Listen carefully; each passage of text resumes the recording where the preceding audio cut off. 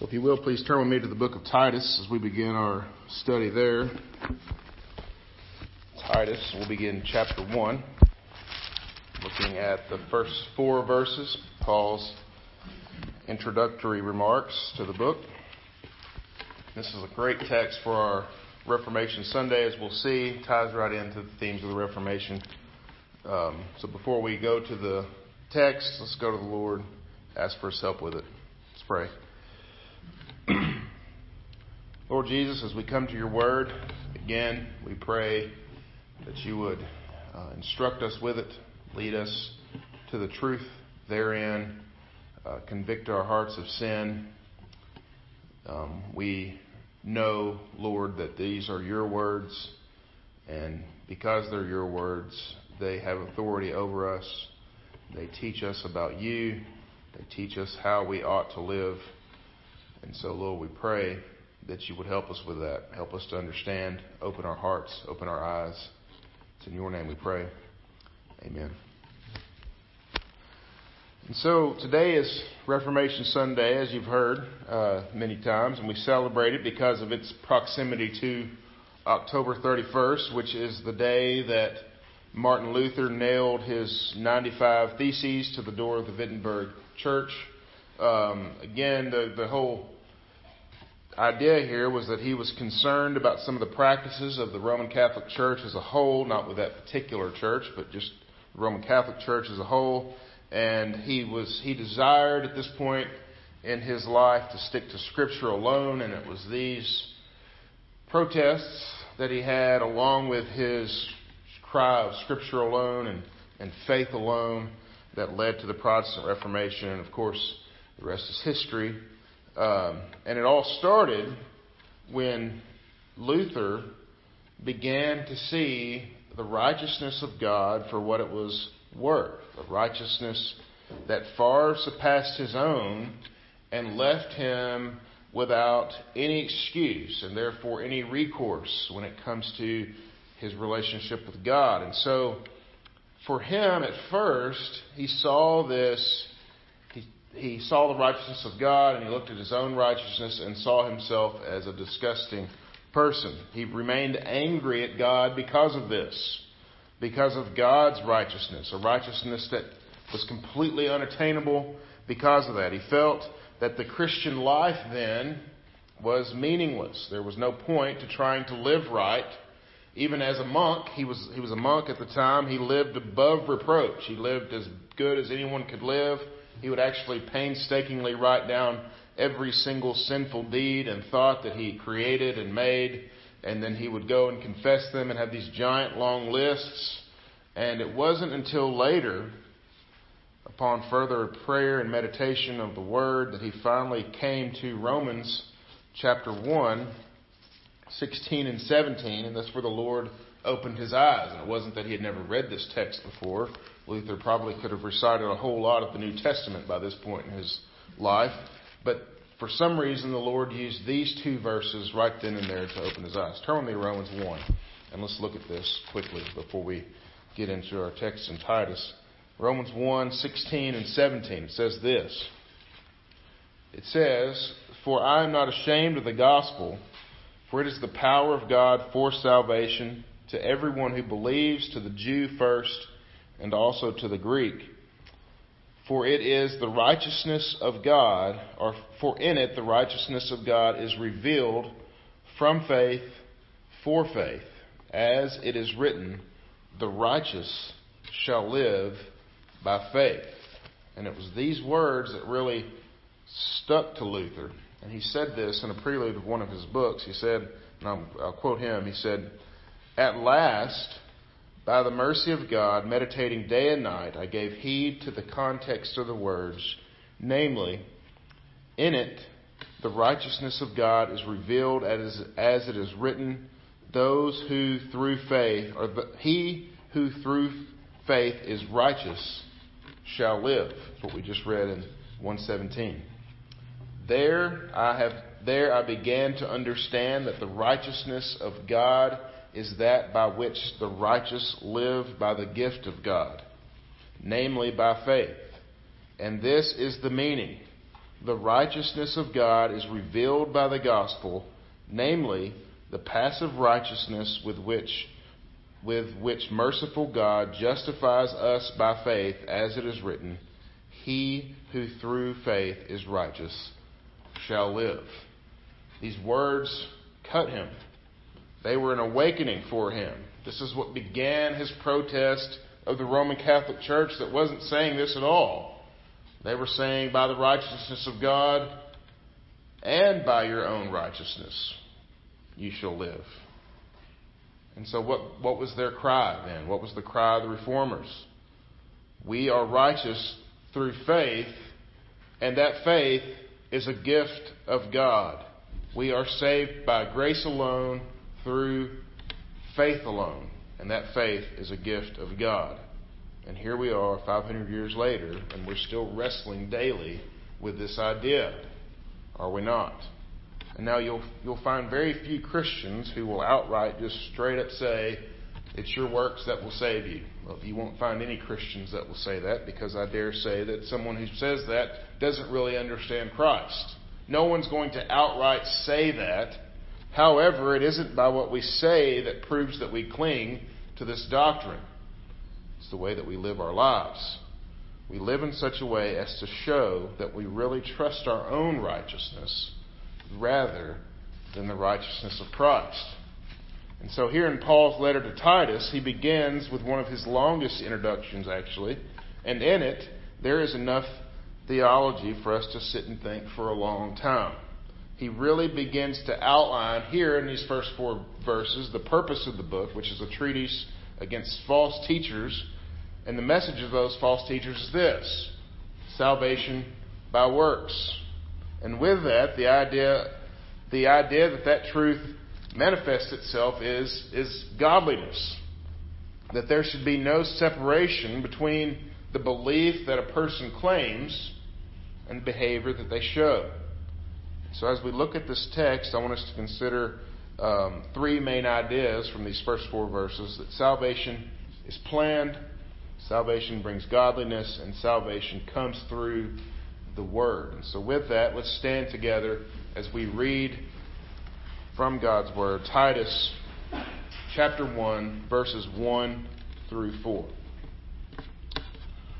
Paul, a servant of God and an apostle of Jesus Christ, for the sake of the faith of God's elect and their knowledge of the truth, which accords with godliness, in hope of eternal life, which God, who never lies, promised before the ages began, and at the proper time manifested in His word through the preaching with which I have been entrusted by the command of God our Savior. To Titus, my true child in a common faith, grace and peace from God the Father and Christ Jesus our Savior. Amen. This is God's Word. You can be seated.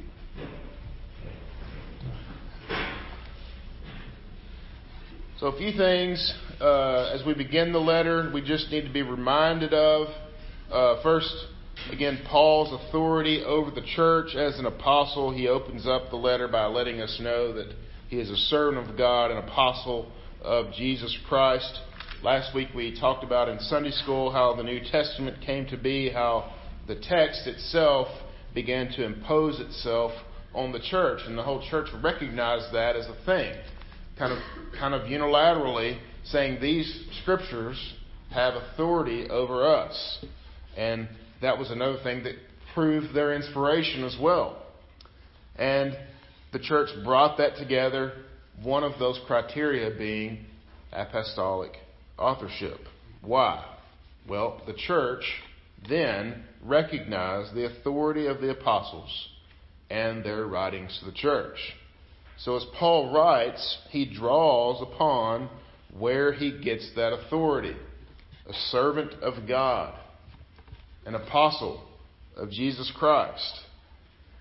And don't miss this here. As he says, a servant of God, he's really using more of an Old Testament kind of language, aligning himself with the first writers of Scripture, Moses, David, the prophets, all of those in the Old Testament that foretold the coming of Christ.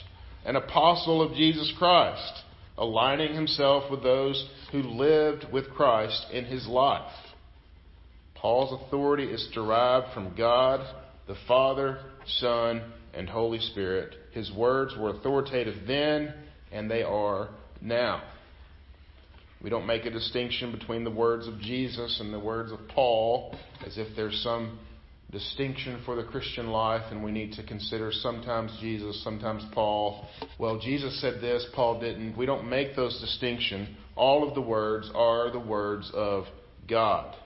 Some might wonder why we should continually make this point, that Paul has authority over us as he writes these words. These are the words of God. Why do we need to keep making this point? But you might also wonder why the church is in the place it's in today. The truth of Scripture never gets old, and we, brothers and sisters, never stop forgetting that. And so we need to be reminded all the time, because we are sinful. That's why we're here. That's why 500 years ago there had to be a Reformation, and that's why 500 years ago we still celebrate that today. Because we cannot forget that if we forget the words of Scripture, if we forget the authority it has over us, everything else falls apart. And so now we have Titus mentioned here. We saw him mentioned in 2 Timothy there at the end as a worker of the gospel. He was one that was being sent to a place called Dalmatia, which is what modern-day Croatia.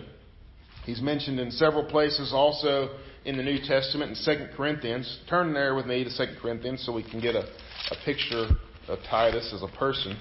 I think it's good sometimes to look at these New Testament characters as Paul talks about them in other places, because it helps us to get a little bit more of them personally as opposed to the instructions that they're being given. 2 Corinthians chapter 7, we'll see Paul talking about him. He apparently had sent Titus to the church in Corinth, and here he refers to Titus. 2 Corinthians 7, look with me at verses 5 and 6. He says, "For even when we came into Macedonia, our bodies had no rest, but we were afflicted at every turn, fighting without and fear within.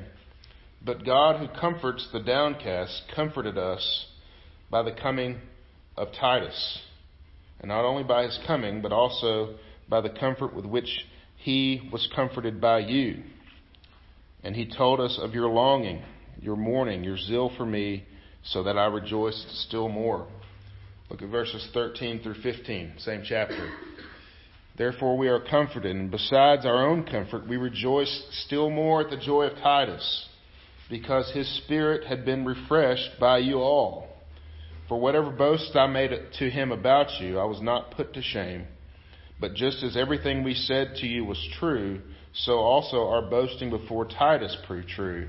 And his affection for you is even greater, as he remembers the obedience of you all, how you received him with fear and trembling. I rejoice because I have perfect confidence in you." And so what do we learn about Titus here? Well, we learn that he was a beloved friend of Paul. He brought comfort to Paul when he was afflicted and the others there that he joined. He was trusted by Paul to do some work in his most difficult churches, Corinth being one of those churches. But yet, when he came back from Corinth, he talked about how much he loved that church. He was refreshed by the Corinthians, which must have been a difficult thing as you read through 1st and 2nd Corinthians. And his affection toward them grew after he met with the Corinthians. Brothers and sisters, that's someone who loves the church, who sees the fault of the sheep, yet loves them anyway. So as we come to this letter, we have correspondence from an apostle to one who was considered a comforter, to one who loved the church of Jesus Christ. And I think it should be a help for us and an encouragement for us as we look at these words in the coming weeks. And so first, I want to look at a salvation that is planned. Paul says he's a servant and an apostle for the sake of the faith of God's elect and their knowledge of the truth. So for Paul, his work was to the ones and for the ones that Jesus came for? His people. His sheep. Remember Jesus said this. He says, my sheep hear my voice and they come to me. Well, when his sheep came to him in the New Testament, they did so oftentimes through the ministry of Paul. And Paul was there to welcome them in, to teach them about their newfound faith. Notice in verse 2, in hope of eternal life, which God, who never lies, promised before ages began. This was a truth that was promised before the ages began. The eternal life of the people of God is something promised from the foundations of the earth. What do we do with this term, God's elect? What is that? Well, it's a noun form of a verb that's used in Ephesians chapter 1. Let's turn to Ephesians chapter 1 to remind us of that text. Ephesians chapter 1.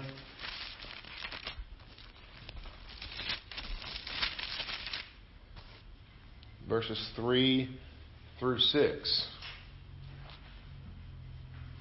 Blessed be the God and Father of our Lord Jesus Christ, who blessed us in Christ with every spiritual blessing in the heavenly places, even as he chose us in him before the foundation of the world, that we should be holy and blameless before him. In love he predestined us for adoption as sons through Jesus Christ, according to the purpose of his will, to the praise of his glorious grace, with which he has blessed us in the beloved.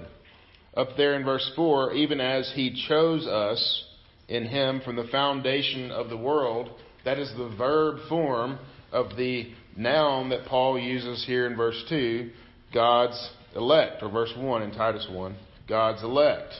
So who are God's elect? The ones that he chose from the foundations of the earth. And it's for their sake that Paul does the work that he does. And for the sake of their faith that he writes the words that we have before us this morning. So for us, we have to understand that something that God has planned and promised from the foundations of the earth will come true. And it has. Was there a problem with him accomplishing this task? Think about that for a minute. Well, yes, it was the sin that we had as unbelievers that blocked him from doing that. Not blocked him in a way that he was somehow thwarted by it, but we as sinners could not stand before a holy God. The problem is for us, not for God. He didn't have a problem. Adam sinned, and therefore we all sinned, and in that sin we deserve death justifiably. And so if God makes the rules and the consequences, and I break those rules, then I should get the consequences. It makes sense. He's the Creator. He can do that. And for those who trust in their own ability then to solve that problem, I'm a sinner, I need salvation. God doesn't accept sinners who continually are going against his will. That's a problem. And if they're using their own righteousness in order to solve that problem, well, they're going to have eternal separation from God in a place called hell. What about for those who trust God's plan and whose promise is to save his people? They'll get the prize. Did he solve that problem? How did God go about solving the problem of our sin then for those of us who trust in him? He didn't make us better, that's for sure. He didn't do it because of our own righteousness. He didn't make our righteousness stronger or better, because even at our best, it wouldn't be enough. It wouldn't even be close. So what did he do? He came himself. Jesus Christ, Son of God, came to earth and became sin so that we might become the righteousness of God. His righteousness was the only thing that could save us, and it did. And what did we do to deserve it? Nothing. Why did he choose me from the foundations of the earth? No reason in me. Nothing that I did. What do we do to stay then in his good graces? Nothing. I can assure you, at least from my end, that's not the case. So then how do we live? Well, he answers that. Salvation brings godliness is the next point. Look there again at verse 1. For the sake of the faith of the God's elect and their knowledge of the truth, which accords with godliness. Which accords with godliness. Meaning, godliness is a natural outflowing then of the faith that we have. Not godliness that produces some sort of meritorious righteousness. Meaning, another way of saying that, the righteous acts that flow from our faith now, the ones that we do because we have been saved, are not there to save us. They're not there to make us have right standing before God or somehow earn His favor now that we have it. Look, I'm doing good things, therefore I'm more favorable than you. You're not doing those good things. That's not at all how that works. It's His righteousness that saved us and His righteousness that continues to hold us in that favor. So it's nothing on our account. But our righteous acts are what flow from the faith that He gives us. A faithful believer who knows the truth will live a life of godliness. And this is where the gospel many times falls off the rails or comes off the rails many times in pulpits, in our own personal lives. I think we're readily acknowledge the fact that, again, good works don't own us or earn us salvation. Nobody's going to say, yes, I'm a good person and that makes me saved. No one actually says that, at least initially. No one would be able to get away with saying that, of course. But even the most nominal Protestant believer turns their nose up at that idea. But where do we go off the rails then? Well, it's usually the way that we look at the lives of other people, right? Wow, can you believe she said that? Doesn't she go to church? Or, his kids are bad news. I thought they were Christians. I saw that biology teacher in the beer store the other day. Think his church knows? These are all things we say, right? These are all things we've definitely heard. We know we say them. And we've all heard the parable of the publican. Turn with me to Luke chapter 18 real quick.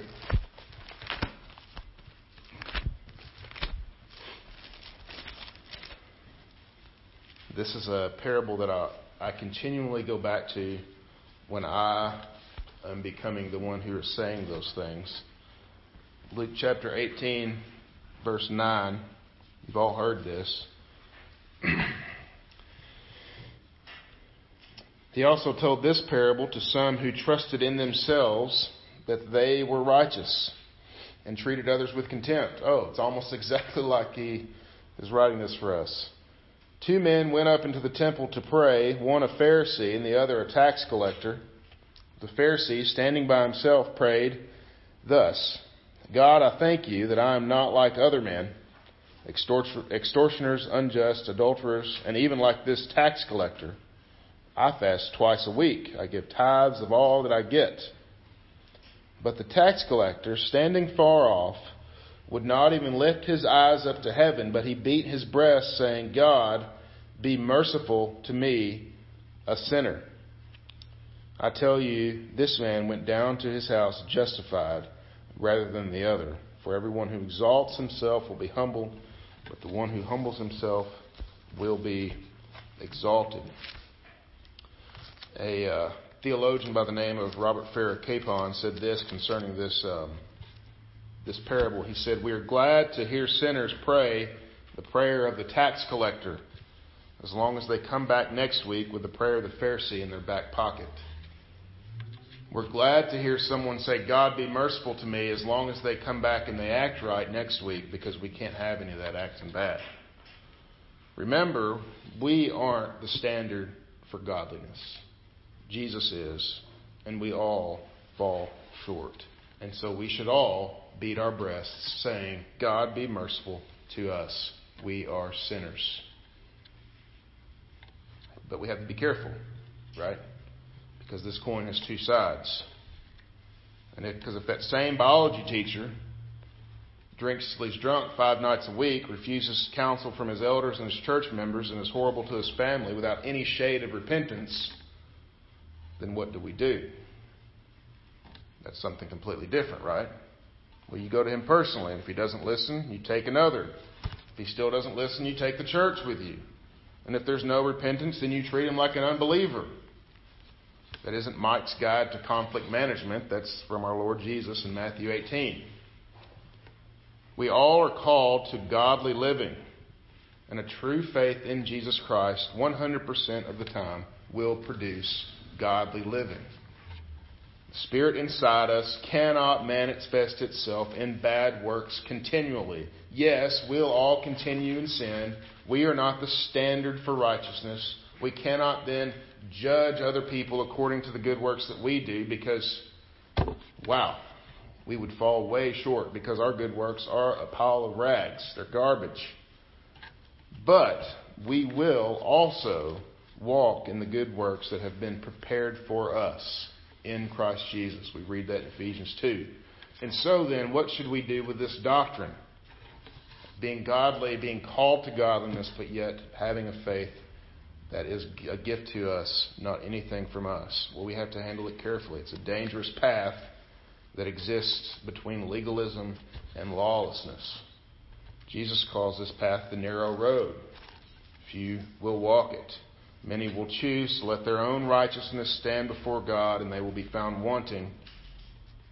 Or they'll think that the little prayer that they said when they were 8 saves them, and now they can somehow live like a rank pagan.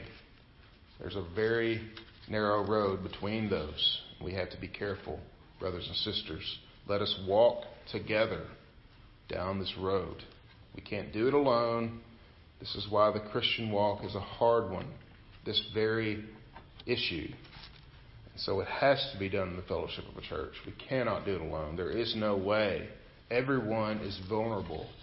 Pastors, elders, deacons, sweet little Christian kids, every single one of us, we need help. We need one another. And so let us do that.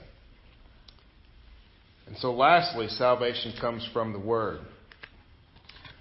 Verse 2 and 3.